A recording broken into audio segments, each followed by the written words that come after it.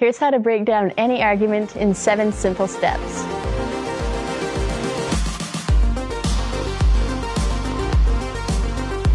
Welcome to Critical Thinking Scan, where we look at how you can think about any faith-challenging message and arrive at a biblical, logical conclusion yourself.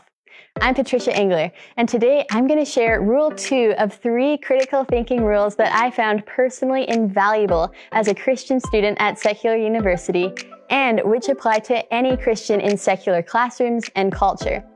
Now, Rule 2 is, when you hear a message that might challenge your faith, break that message down and think critically about its pieces. And there's a system to help you do that called the 7 checks of critical thinking, based on the tools that helped me respond to persuasive but unbiblical messages at university. So let's look at an overview of these 7 checks. Number 1 is check Scripture. God's Word is our authority for truth, because God is the only one who's always been there, who knows everything, who cannot lie, and who reveals the big picture of reality to us through the Bible. That's why the Bible is the foundation for our thinking in every area. So when you hear a message that challenges your faith, the first question to ask is, how does this message compare with what God's Word already says? That's check number 1. Check 2 is check the challenge. Sometimes as you compare a message against Scripture, you realize that it doesn't challenge your faith so much as your ideas about your faith. So you can ask, does this message conflict with a foundational doctrine in Scripture, like the historical existence of Adam? Or does it challenge something negotiable, like the number of magi who visited Jesus? Next, check number 3 is check the source. Ask, who's telling this message? How credible are they? Are they an expert in a relevant field? What's their starting point? God's Word or man's word? And could they have other motives for saying this?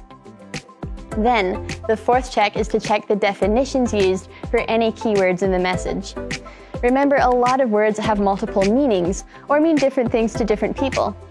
So when I heard certain words like person or science or evolution, I always found it helpful to think about how that word was being used and whether its meaning subtly switched during the course of the message. The 5th check is check for propaganda. Propaganda is anything that tries to persuade by appealing to something besides logic, like emotions or aesthetics, or people's psychological drive to be accepted by others. So all you have to do to catch propaganda is ask, why does this message sound true?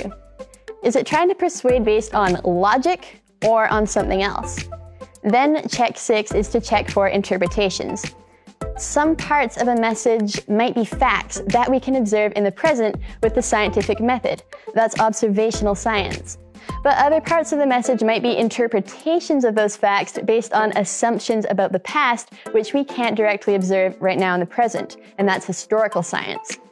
So to separate fact from interpretation, I always found it helpful to ask, well, what are the assumptions behind this message, and what's another way to explain the same observations from a biblical perspective?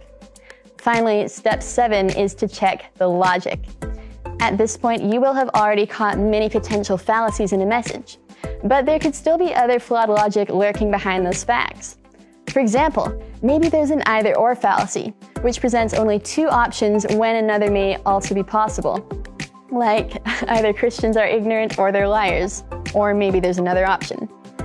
Or there's also arguments by faulty analogy, where 2 things are being compared, but they have an important difference between them. For instance, I once heard a professor say that teaching kids about Jesus was like telling them about Santa Claus. But there is a big difference between telling a fable about Santa, who parents know is a fairy tale, and teaching kids a worldview based on historically verifiable events. So it's helpful to ask, are there any other errors in reasoning that should make me think twice before believing this message?